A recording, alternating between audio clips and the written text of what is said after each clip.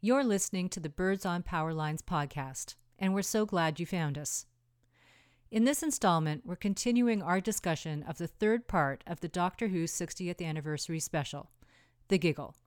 If you missed the first conversation, we hope you'll go back and listen to that podcast as well. If you recall, we were so excited about the third part of the series and wanted to talk about Bi-Generation and the entire story arc that we decided to go through the parts of the special in reverse order. And now, I'll let you get back to our conversation on The Giggle.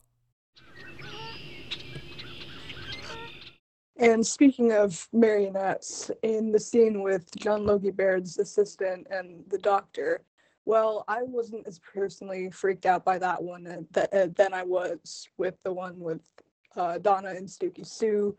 That scene, I think, really definitely we saw the doctor very freaked out, maybe not quite as freaked out as he was when he was actually directly confronting the toy maker, but definitely I think he definitely was very very nervous, very on edge during that entire interaction. And I think especially after the toy maker did that weird stuff and turned the assistant into a representation of the doctor himself as a marionette, I think he definitely got much more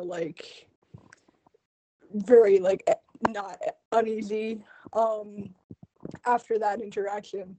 And I think that part of the reason why that may have happened was because the doctor, we already established that he doesn't like feeling tied down. He wants to just keep moving, keep going. And I would assume with that, he also wouldn't really like to feel under control of someone or something. He wants to he really values his freedom. He values his ability to go wherever, do things, fix things. And I think he feels that if he loses to the toy maker, then he'll be trapped, stuck forever in something that he can't control. And I think that he, in a way, is a bit worried of what will happen if he does lose control over all of these aspects of his life and everything catching up to him eventually. And that really that really struck something when I was watching it, and I really felt that personally, as someone who really is worried about the future in general, that really hit home for me when I was watching that.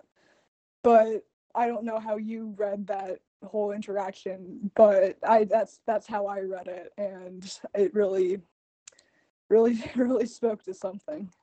Yeah, that's an interesting thought. I wasn't really thinking of him in that terms as being trapped by the toy maker. I mean, I know he did say that in the toy maker's reality, it kind of unraveled him because it just didn't follow any rules that he could understand, right? I mean, other than the rules of the game, I guess. So, I mean, I guess maybe, I mean, that's really a good thought. I think when I was watching it, I was taking it more, with the marionette becoming the doctor, thinking it more like that the toy maker was letting him know that that the doctor was under his control, right? He could control whatever the doctor did and make him do anything that he wants. So I think in that regard, I guess it is sort of being the same thing like you're saying, being trapped, right? Being under the control of the toy maker. And he's really desperate, of course, to escape. And that's why he just went running away out of absolute fear. And maybe, to try and help Donna worry where Donna was, and as he always does, and then, but ironically, during the card game, the toy maker admitted that there was something that even scared him. And I guess that's foreshadowing for something. I mean, I don't know enough about Doctor Who, obviously, to even guess what the toy maker's afraid of. But in terms of Donna, I mean, when she was with Stooky Sue and the Babbies, I mean, honestly, I think she's pretty secure in with herself, and I don't really think that she needs saving. I guess that's what she was trying to tell the doctor in that really touching scene when they were talking in the hallway, right? And you know, the doctor was saying, I don't know if I'll be able to save you this time. And she was saying, well, maybe I'll save you, right? And I guess in the end, that's what she ends up doing. And I just thought that was sort of an interesting twist to that. And she was giving the doctor advice because he was saying, oh, I won that game, so odds are, like the first game, so the odds are that I'm not going to win the second one. And then Donna was, pretty assuredly telling him that that's not how it works because games don't have a memory. So I just thought that whole interaction was, one, talking about in the hallway, right? Because, when it really showed the vulnerability of the doctor and his whole state of mind at that point, and questioning, what was he all about and who was he really without all of his toys. And Donna was already saying, I'm going to be here to save you. And I really thought that was pretty amazing.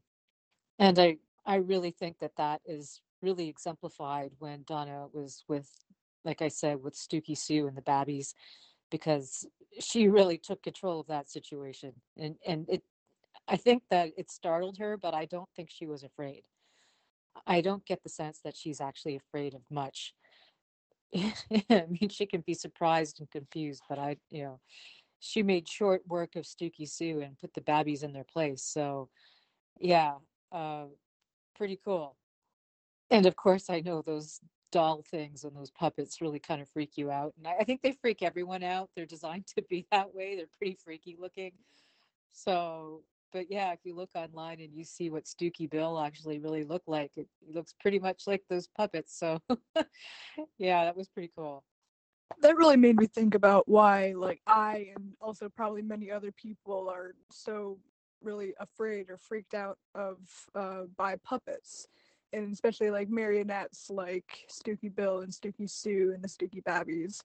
And I mean, I think it's because we almost perceive these puppets as being lifelike and alive and animated, but we know conceptually that they're not real, so they kind of venture into that almost like uncanny valley like territory where like I was thinking with the doctor, where humans, we're afraid of feeling like we're being controlled by something or someone, kind of like that saying like, oh, you're just like a puppet on a string.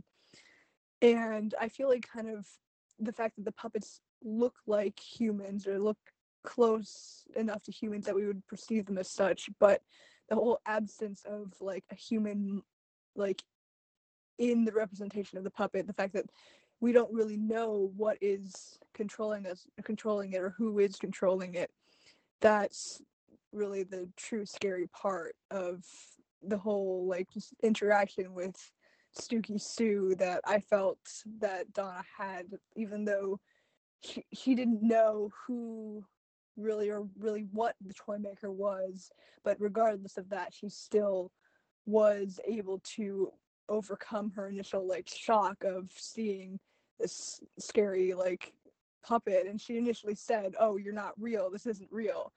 And I think because she was able to really come to terms with the fact that this is not, I mean, it could have been real on a certain level, but she knew that this, what was happening to her, was only temporary. She didn't let the fear of whatever that freaky thing that was going on with Stooky Sue, she didn't let that fear control her. I think that really speaks to how strong Donna is as a character and why she is such a good like friend for the Doctor to have, and why she's so important in this whole story.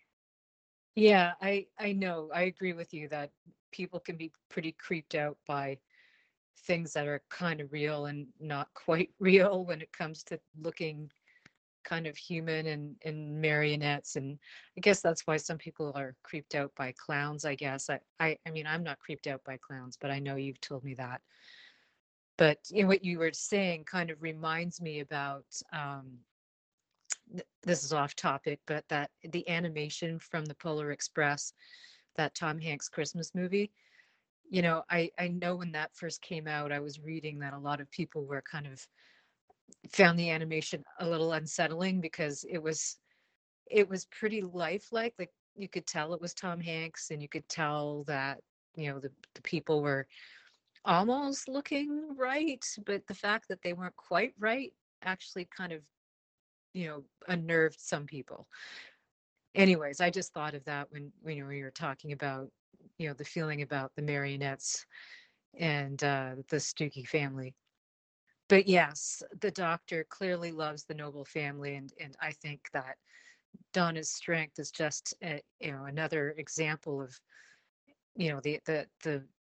the strength of that entire family. And he clearly loves them a lot, and of course that's why he ends up healing himself with them. But at the beginning of the episode, when they get out of the TARDIS and he sees Wilf, and he's just so happy, and being reunited with him.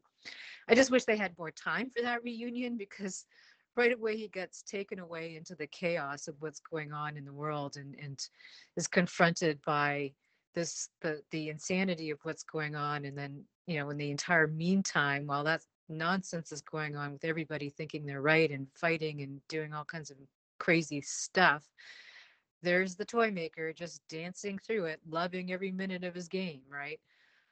And then finally getting whisked off to the unit. I just it was just quite fast and exciting. But yeah, I just wish he had a little bit more time with Wilf.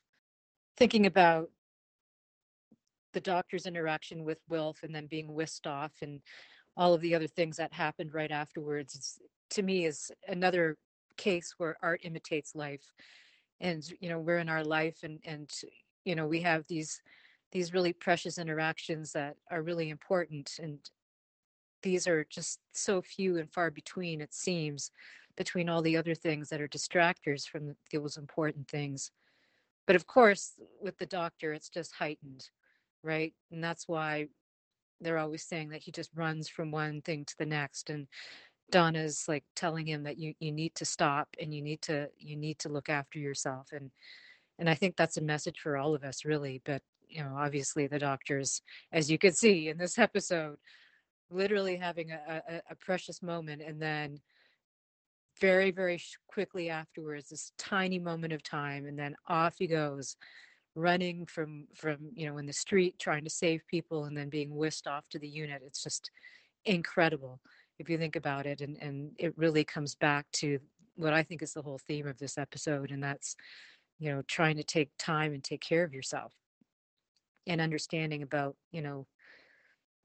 things that happen in your life. And it's just things just happen, and you have to learn how to keep living and existing and being happy, and understanding how things are, what things mean.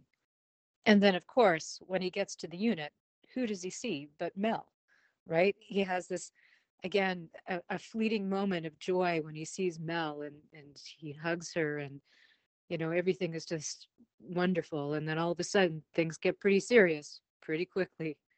But I mean, of course, who can blame the doctor for like rushing all the time? Because he's often the only person who can save like this planet or that species or whatever. And I mean, if he's guilty of that, then I'm sure. I mean, I know I personally am also very guilty of that, and I'm sure pretty much everyone is, because we always feel like the world is kind of on our shoulders. And but the doctor's been feeling like that for like centuries, and that's definitely like a very big lesson that both he and like countless other characters have to learn like throughout the course of really all three of these episodes, but especially this last one, that like the world might be or might feel like it's on your shoulders all the time, but in reality there are people who are there who are willing to like help you take on this burden. So like for example, now the 14th doctor also has the 15th doctor, and of course, like Donna stuck by him the entire time, and like she was phenomenal, and everyone in unit, like Kate Lesper Stewart, and like everyone really just put everything down and said, how can we help?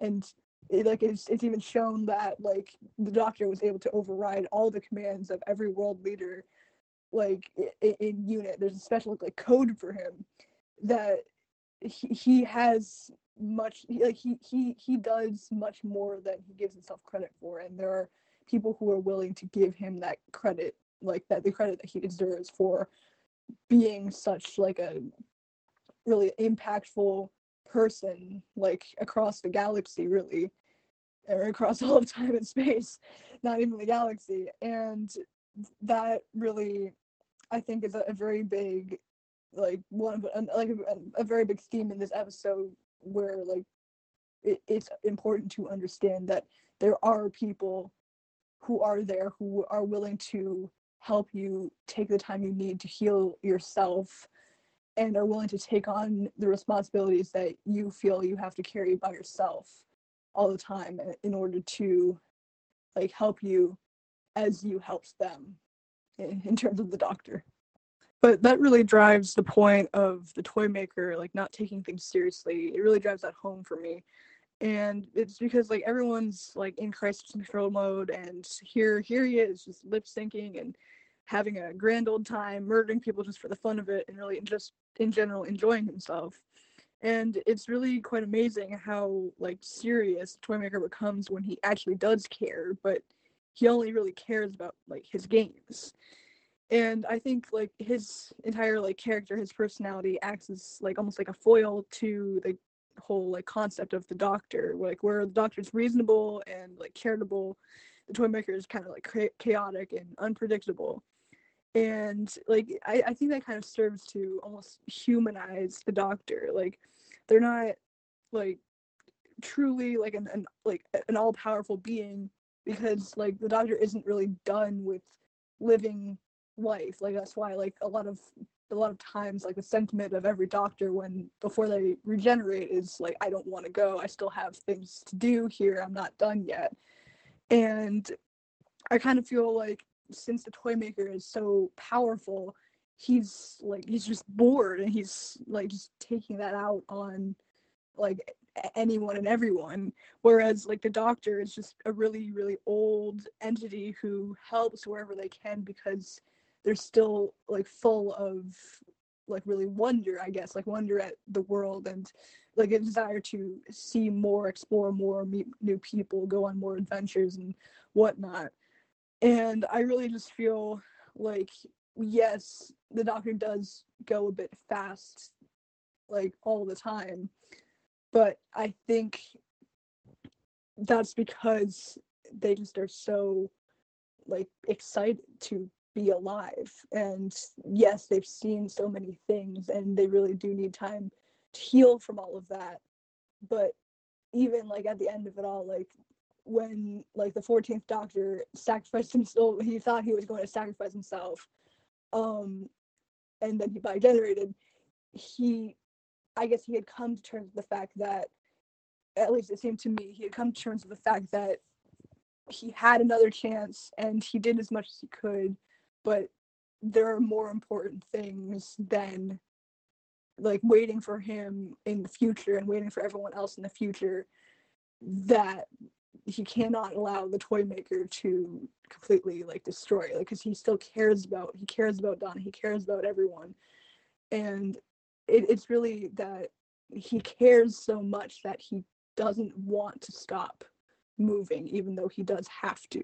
That's kind of how it seems to me. Yeah, I agree. I mean, you've said more than I was like. There's, I think you've thought about it even more than I was looking at it.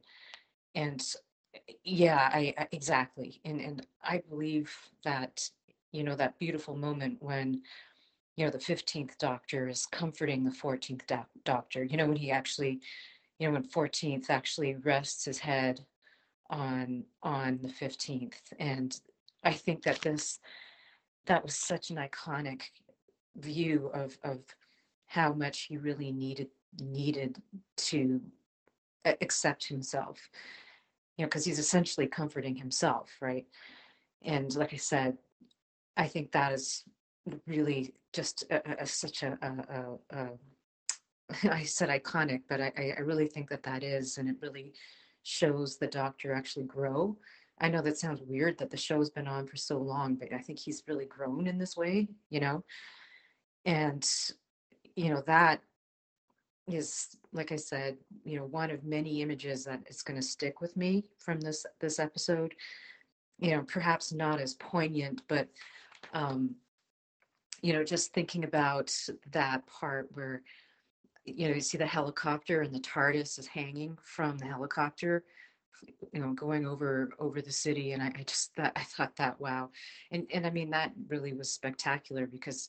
I mean, the TARDIS is actually another character, right? I mean, this is another being, right? I mean, we can't forget about that, and that sort of, highlights that and lets everyone focus on the TARDIS, and I just thought that was such an amazing thing to see, and we've already talking about legendary, what I think is going to be legendary scenes, the appearance of the toy maker at the unit, of course, and then of course by generation.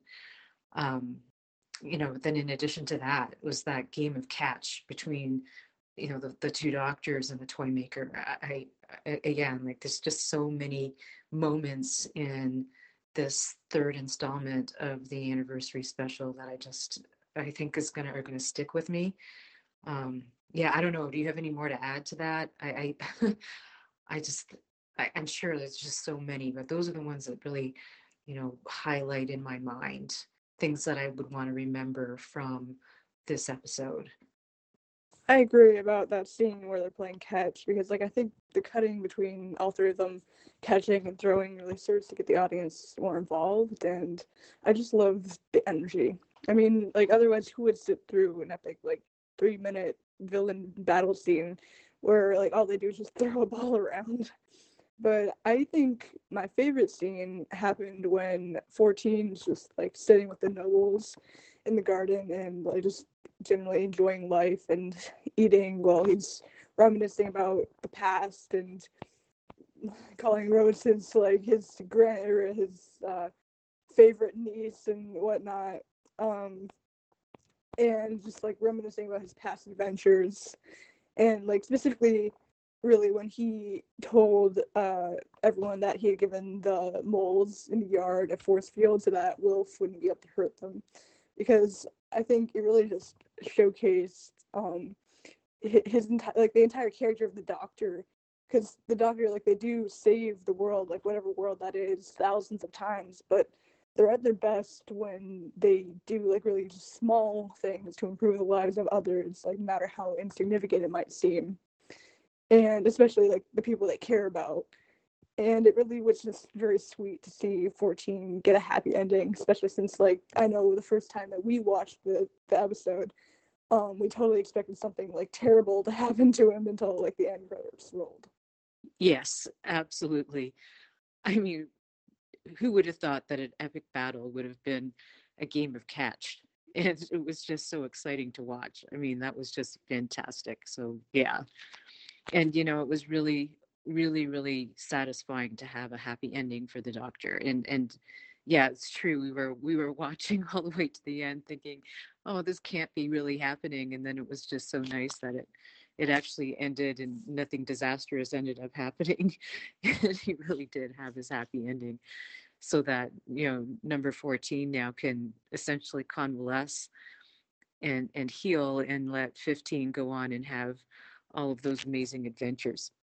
But what really gets me thinking about it, because Donna was saying that she didn't see at first, she didn't see what was in the Doctor's mind, but then at the end she actually did see. So it makes you wonder if she was just saying that because she wanted him to actually come out and say it himself, or maybe at first she couldn't see it and she was piecing it together and then eventually was able to figure it all out. I don't know. But the other thing that was also great was that there was a doubling of the TARDIS. And in Wild Blue Yonder, right? we find out that she can escape if she's scared, right? So with the doubling of the TARDIS, maybe that's even allowing for the TARDIS to heal, because obviously she can also be afraid, right? And all of these things probably took an amazing toll, or a regrettable toll, on the TARDIS itself. Um, so yeah, and so there's just so much that was going on. And if you think back on the other two episodes, especially for me, I guess, in Wild Blue Yonder, there was a lot of, in my mind, foreshadowing for things that were coming. So yeah, maybe we should just, get on with talking about Wild Blue Yonder, right? Because honestly, I've had that song in my head now for the last week, so I think I'm ready to start talking about that. Thanks for listening to our conversation about the third part of the Doctor Who 60th Anniversary Special. I think it's pretty obvious that we love the giggle. Listen for our next installments to catch our thoughts on Wild Blue Yonder and the Star Beast. We appreciate you being part of the Birds on Power Lines podcast. Take care of yourself.